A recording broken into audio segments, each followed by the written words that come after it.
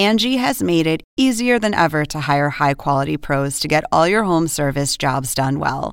Just bring them your project online or with the Angie app, answer a few questions, and Angie will connect you with local pros who match your specific needs. Or book a service instantly at an upfront price. So join the millions of homeowners who use Angie to care for their homes and get your next home service job done well. Download the free Angie mobile app today or visit Angie.com. That's ANGI.com.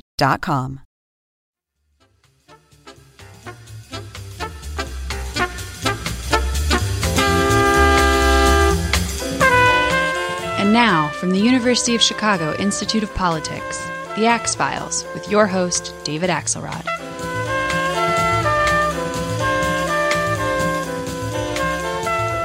Mark Kelly has flown sorties in Iraq as a fighter pilot, and he's explored the heavens as an astronaut. But he may be taking on his most difficult task now in trying to change America's approach to guns. Kelly has made that his mission since the assassination attempt on his wife, former Congresswoman Gabby Giffords.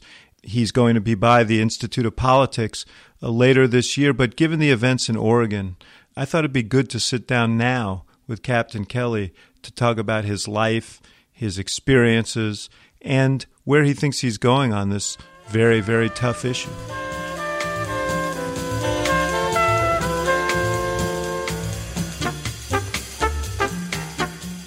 Mark, when the Oregon shooting happened the other day, my thoughts ran to you. We had just had lunch a couple of weeks ago. You and Gabby and I had lunch a couple of weeks ago. What runs through your mind when you get that first bulletin, that first report of yet another mass shooting? Well, I think for people that don't pay really close attention to this, they probably miss a lot of them. So they probably only see these major mass shootings that get a lot of attention from the media. But if you're somebody like me and Gabby who are, working and created an organization to try to do something about this problem, we have a staff in Washington, D.C. in our office that's paying attention to this stuff all the time. So I get these emails very regularly.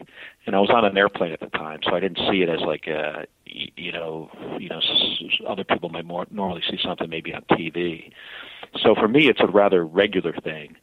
And I was on an airplane. It actually happened while I was in the air. So when I landed, I got what was a typical email from my office and just said community college in Oregon and, initial reports. So I'd say I see something like that probably, once a week or maybe every other week. So, after when you see those things over and over again, I'd say, often, maybe like a lot of people in the country, you kind of numb to it. But then this one, like others, it's, rather significant and it kind of rises to the top and gets people's attention for a number of reasons. And initially, I usually think about, what the family members are going through, and it reminds me of what that experience was like in my own life. Well, let me ask you about that because, by the way, I was sitting in Charleston when this happened, literally 2 blocks from the Emmanuel Church, and there was something about that made it all the more appalling that this could happen again and again and again. But let me ask you about that. I just, in that one instant, your whole life changed in a really dramatic way. And I'm wondering, whether these incidents throw you back to that moment. And what was that moment like? Absolutely. Yeah, and that's what I normally think about is, hey, how this is going to affect the people involved, the family members of the injured and the dead. And it brings me back to January 8th of 2011 when Gabby was shot. And, when where were you at that time? Killed. Yeah, I was in Houston, Texas. I was getting ready to fly as the commander of the final flight of Space Shuttle Endeavour, and it was a Saturday morning, and I was talking to my oldest daughter. It might have been 8 in the morning in Houston. And I'd just gotten off the phone with Gabby, and I knew she was at this Congress on Your Corner event at the place where she normally did these things, which was a Safeway supermarket, around the district, different supermarkets at different times. And I just got a call from Gabby's chief of staff, Pia Carasone, who, didn't have much information. She said, I don't know how to tell you this, but Gabby's been shot. And we hung up from the call, and it was, an experience I never thought I would have, and I never thought I would have to deal with. And you're right, it's something that changes your life dramatically, very quickly. And on the days that we see, these mass shootings around the country, one of the things that comes to mind for me is you have a lot of people whose lives has just been now changed dramatically. And they don't know, and for those who are injured but not killed, maybe not in ways that they can even anticipate.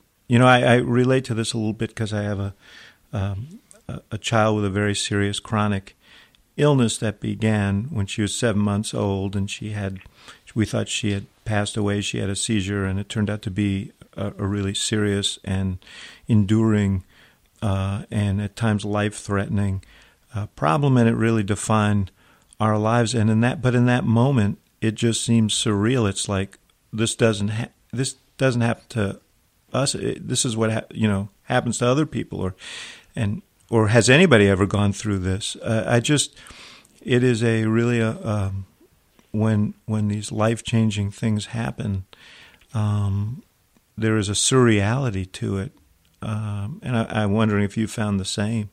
Oh yeah, there really is. And I remember, I just last week I saw the former FBI director Robert Mueller at a conference, and he came up to me. And he said one of the most, I'm not so sure if he used the exact words surreal experiences he's had, as FBI director, but that was kind of what he meant was something like that. It was either the day Gabby was shot, I think it was that evening, late in that evening, he was in Tucson. He made it from Washington, D.C. to Tucson. It may have been the next day, but to be standing there outside of the door of her ICU and talking to me, and it's just a strange thing. I mean, you just don't expect to ever find yourself in a position like that. And sometimes I remember early on thinking, is this really happening? Mm-hmm. Maybe I'm imagining this. And then suddenly, reality kicks you in the teeth and you realize it's something you got to deal with. Yeah, you have spent a lifetime in the military, and you flew sorties in Iraq, and you've been exposed to mortal danger, and you've seen people, I'm sure you've seen these life and death situations before, but this is different, isn't it, when it happens so unexpectedly in a shopping center in your hometown? Yeah, I have been exposed to it in some way. I mean, but being a pilot flying off of an aircraft carrier, it's in a lot of ways, it is a little bit of a sterile kind of a war experience. Because you don't see, you're much detached from the destruction involved in flying in combat. I know what the experience is like to get shot at, to have people trying to kill me. I mean, I've done that dozens of times where I've nearly been killed. But I think the soldier on the ground has even a better perspective on some of these issues than I do. But this is so much different than what we're experiencing here on our own streets. Well, it shouldn't happen on our own streets, and the sad thing is it doesn't have to. We're a country of laws, and we fix, at times throughout our history, we have fixed some very difficult problems, and we, as a nation, have done some really difficult things, like, sending a man to the moon in the 1960s. We were able to figure that out. And I think this is a complicated problem. complicated political problem, and but I think we certainly can do a lot better than we're doing today. Well, part of the problem is we are a nation of laws, but as the opponents of gun safety, additional gun safety steps are quick to argue, you take the guy who shot Gabby and the others in Tucson. You take Holmes in Aurora. You take Adam Lanza and Sandy Hook. You take Chris Harper Mercer, the young man who visited this catastrophe on Roseburg, Oregon, and they all have this thing in common. You know, they're all people who they were loners and clearly struggle with mental issues, and apparently saw mass murder as a way of identifying themselves as securing some public attention. So, how do what laws can we put in place that would be effective in stopping those kinds of incidents from happening? You know, it's interesting. Whenever I do an interview on TV, you know, and I often, not always, but sometimes I'll look at the comments, you know, that people make on Twitter, and you know, I do talk about mental illness and that this is a big problem, especially when you get into the mass shootings. You know, often young men, you know, who have some form of you know, mental issue, and then you mention that they're looking for notoriety, which is certainly, you know, true. I remember after Gabby was injured, meeting with the FBI and the U.S. Attorney's Office for one of the first times, and asked why people do this. You know, and they, you know, political assassinations and mass shootings tend to be for one reason, and that's just to get attention. So, you know, I understand that aspect of it. And mental illness is one of the issues here, especially with these you know, mass shootings, which are the ones that tend to rise to the top on TV. But also with you know, you have a huge number of people who commit suicide each year with handguns. You have people who commit acts of domestic violence who have done so in the past. I mean, so it's not just. Mental illness is not just a matter in mass shootings, but also in all kinds of other violence visited by guns. You know, when you talk about how many people are dying each day from gun violence, it's close to 100. Most of those, you know, probably 60, on the order of 60% or so, are suicides. Most of the rest are murder with a gun. Small percentage are accidents or unknown. You know, if we had stronger laws that, you know, a law that would make it mandatory to get a background check before buying a gun, and people that were clearly mentally deficient, if they're adjudicated mentally ill, and you get that information into the system, some of those people could be prevented from getting a firearm. But what if they're not, Mark? This young man who was guilty of this these shootings in Oregon, apparently he had a small arsenal. And he did. Despite the fact that he had a history of problems, I guess he was summarily dismissed from the military after a month. He went to a school for people with emotional problems. How do you deal with that? Because there's such sensitivity in our country to not stigmatizing people with mental illness. Parents are unwilling to do it or are reluctant to do it. Teachers are reluctant to do it. Therapists are reluctant to do it. How do we get at that issue? You know, there have been proposals in some places, and they've been passed in others. You know, so there's something in California that was recently passed called a gun violence restraining order. And when, you know, a family or an individual feels that they have, you know, somebody close to them that's really struggling with mental health issues, and they're concerned for, you know, their safety, you know, the safety of the individual or the community, you know, there's a process now where you can at least restrict somebody for a certain period of time from buying a firearm. You know, people like the guy in Oregon. or in, other places. I think that can be one effective, measure.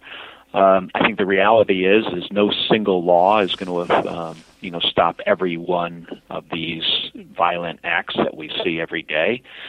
Just looking at the murders, most of the murders that are committed every day, a good percentage of those happen to be inner city, gang violence related and not mental health issues. Right. But the ones where we're talking about, mental illness, it's a challenge. And I see people's point when they say you're never going to stop, a mentally ill person from committing one of these acts, and I don't agree with that. I think, there are some situations with some individuals that you will stop them, and maybe you don't have to stop them, completely in their tracks from doing this. Maybe you just have to slow them down, and in that period of time, they could, somebody could intervene, get them some counseling. Often you see individuals that do very well when they're on medication, and then wouldn't commit these kind of acts. So, it is the responsibility of the community and the parents and the school to help these individuals, to identify them. The FBI has, a profile. I think this can be downloaded off the internet, where it even has examples of what people should look for when you have, a profile on, what kind of person does these things.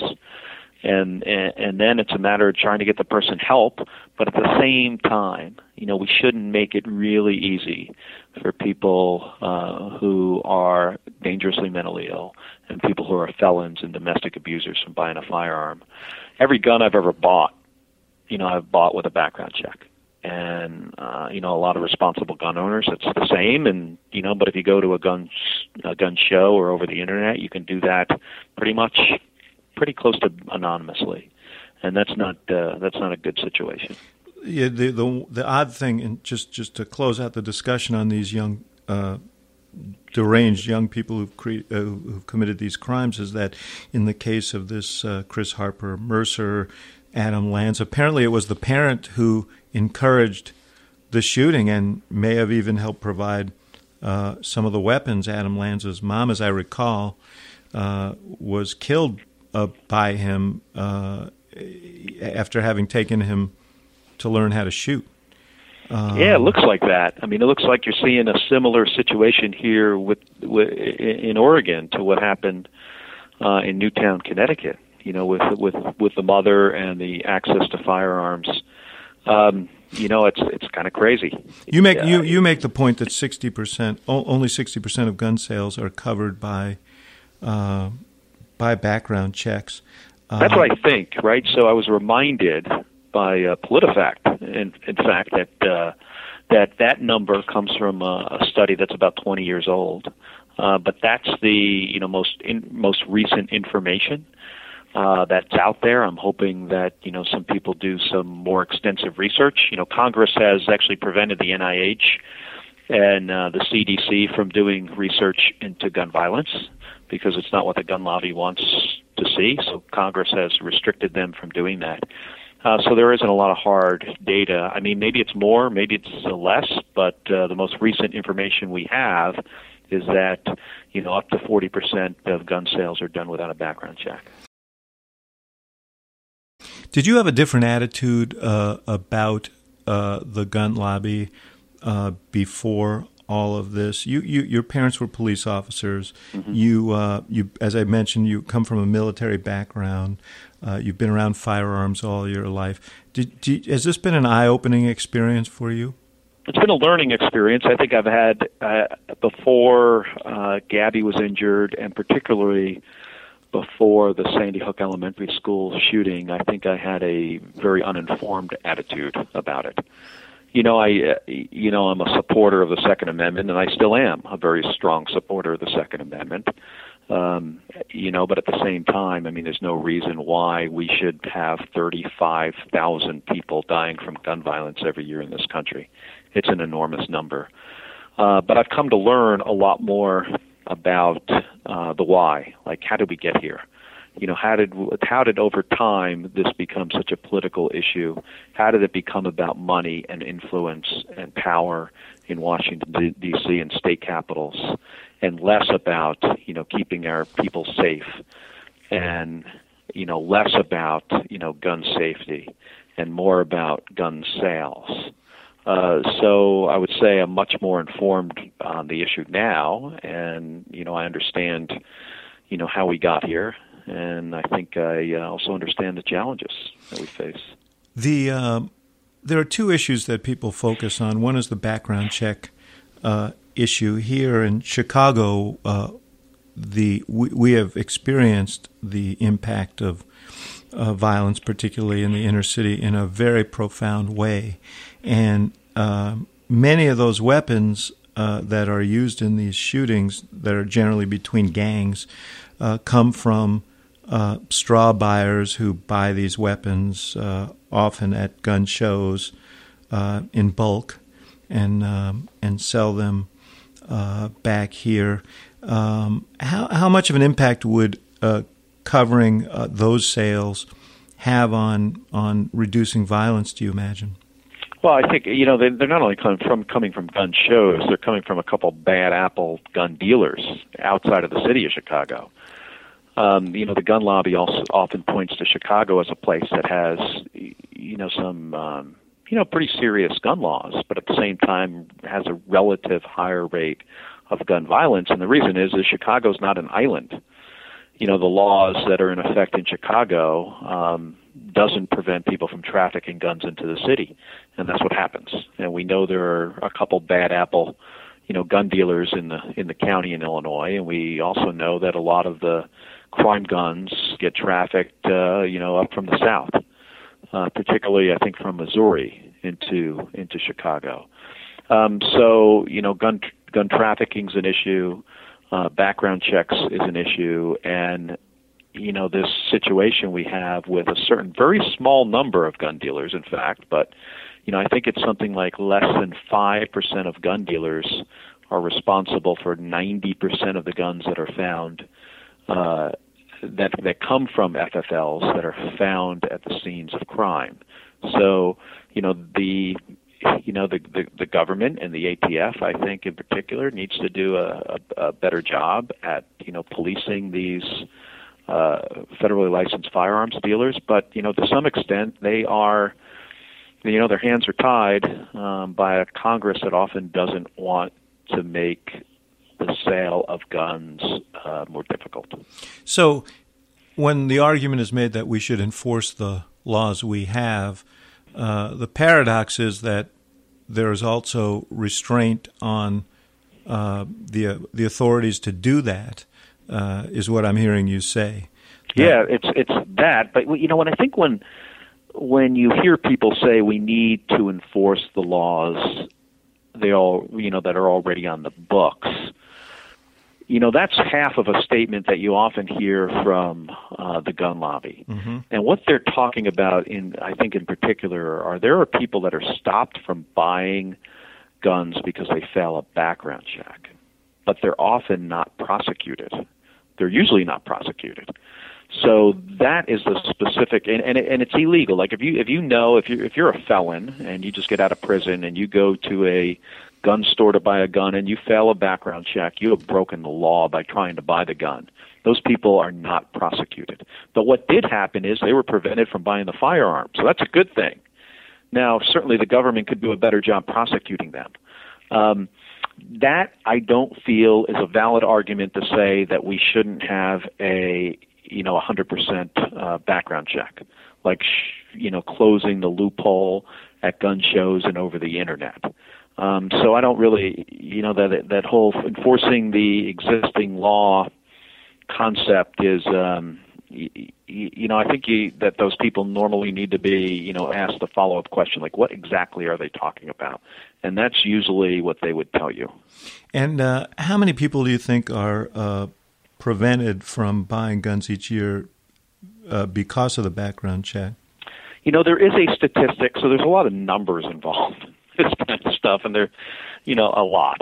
So I don't remember the dates, but over like a certain 10-year period from 2003 to 2013, something like that. Over a 10-year period, I think there were about 1.9 million individuals that failed a background check at a federally licensed firearms dealer and was prevented from getting a gun. Now, most of those people were not prosecuted for trying, and that needs to be fixed. But at the same time, the success part of that was they were prevented from buying the firearm. And maybe, I'm sure a lot of them went to a gun show or bought the gun over the internet, but maybe some of them didn't.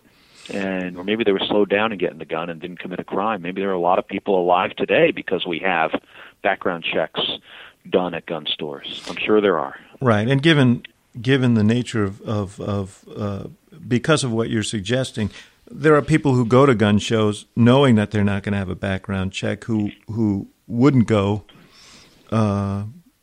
presumably if they thought they would. I'm sure there are thousands and thousands of people that do that.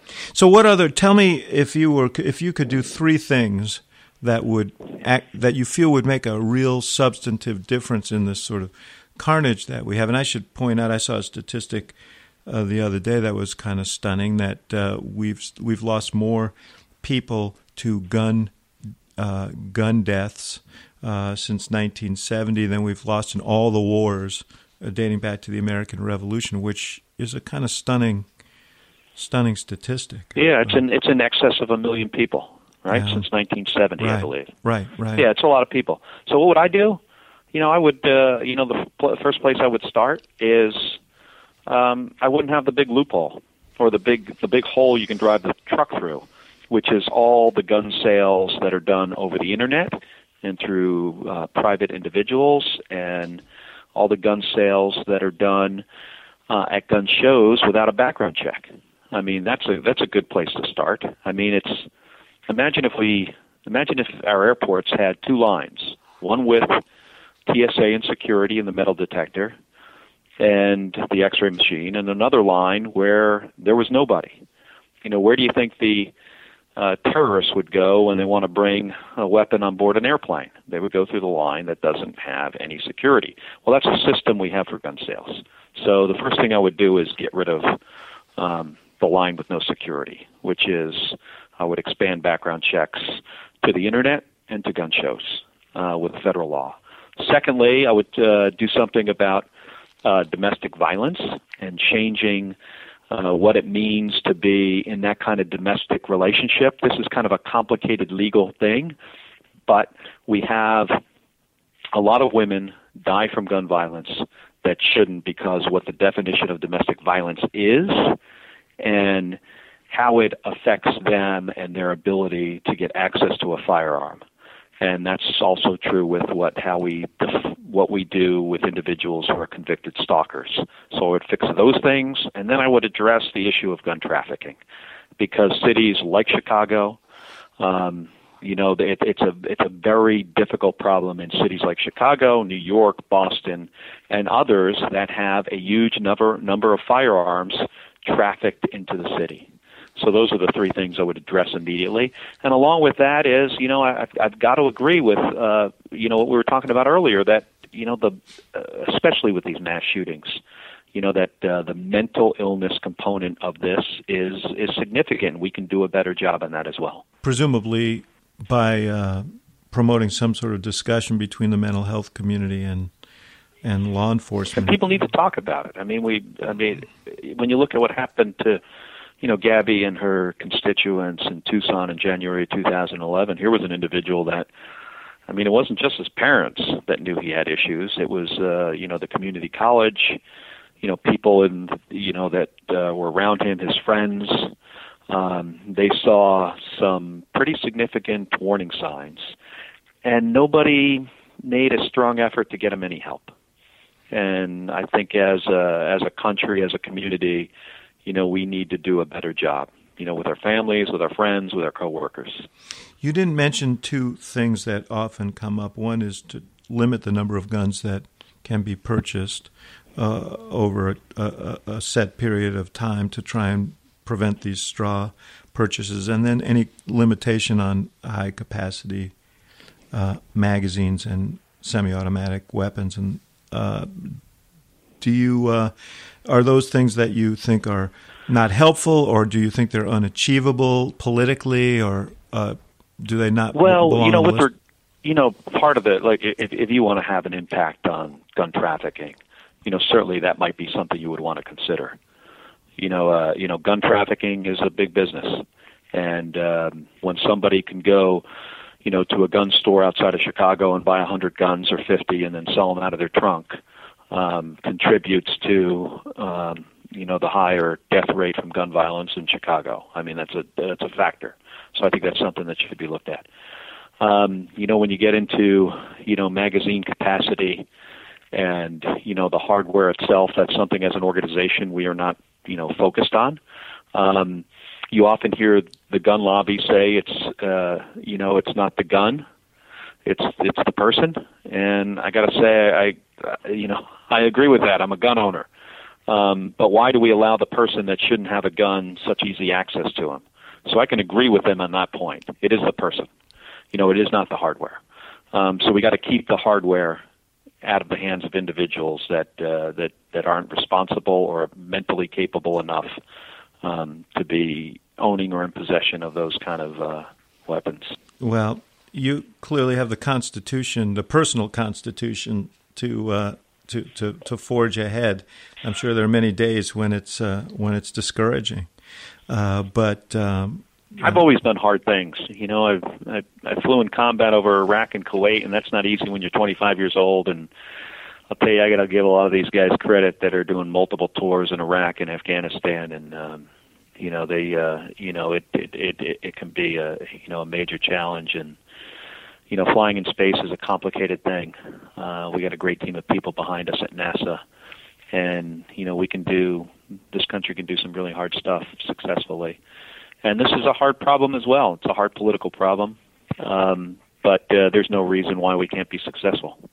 Well, Captain Mark Kelly, I appreciate you spending time today with us, and I thank you for your service in uniform and out, and our best to Gabby Giffords. Oh, you're welcome, David, and I will let her know. Thank you very much. Thank you for listening to The Axe Files. For more podcasts like this, subscribe to The Axe Files on iTunes. And for more programming from the University of Chicago Institute of Politics, visit politics.uchicago.edu.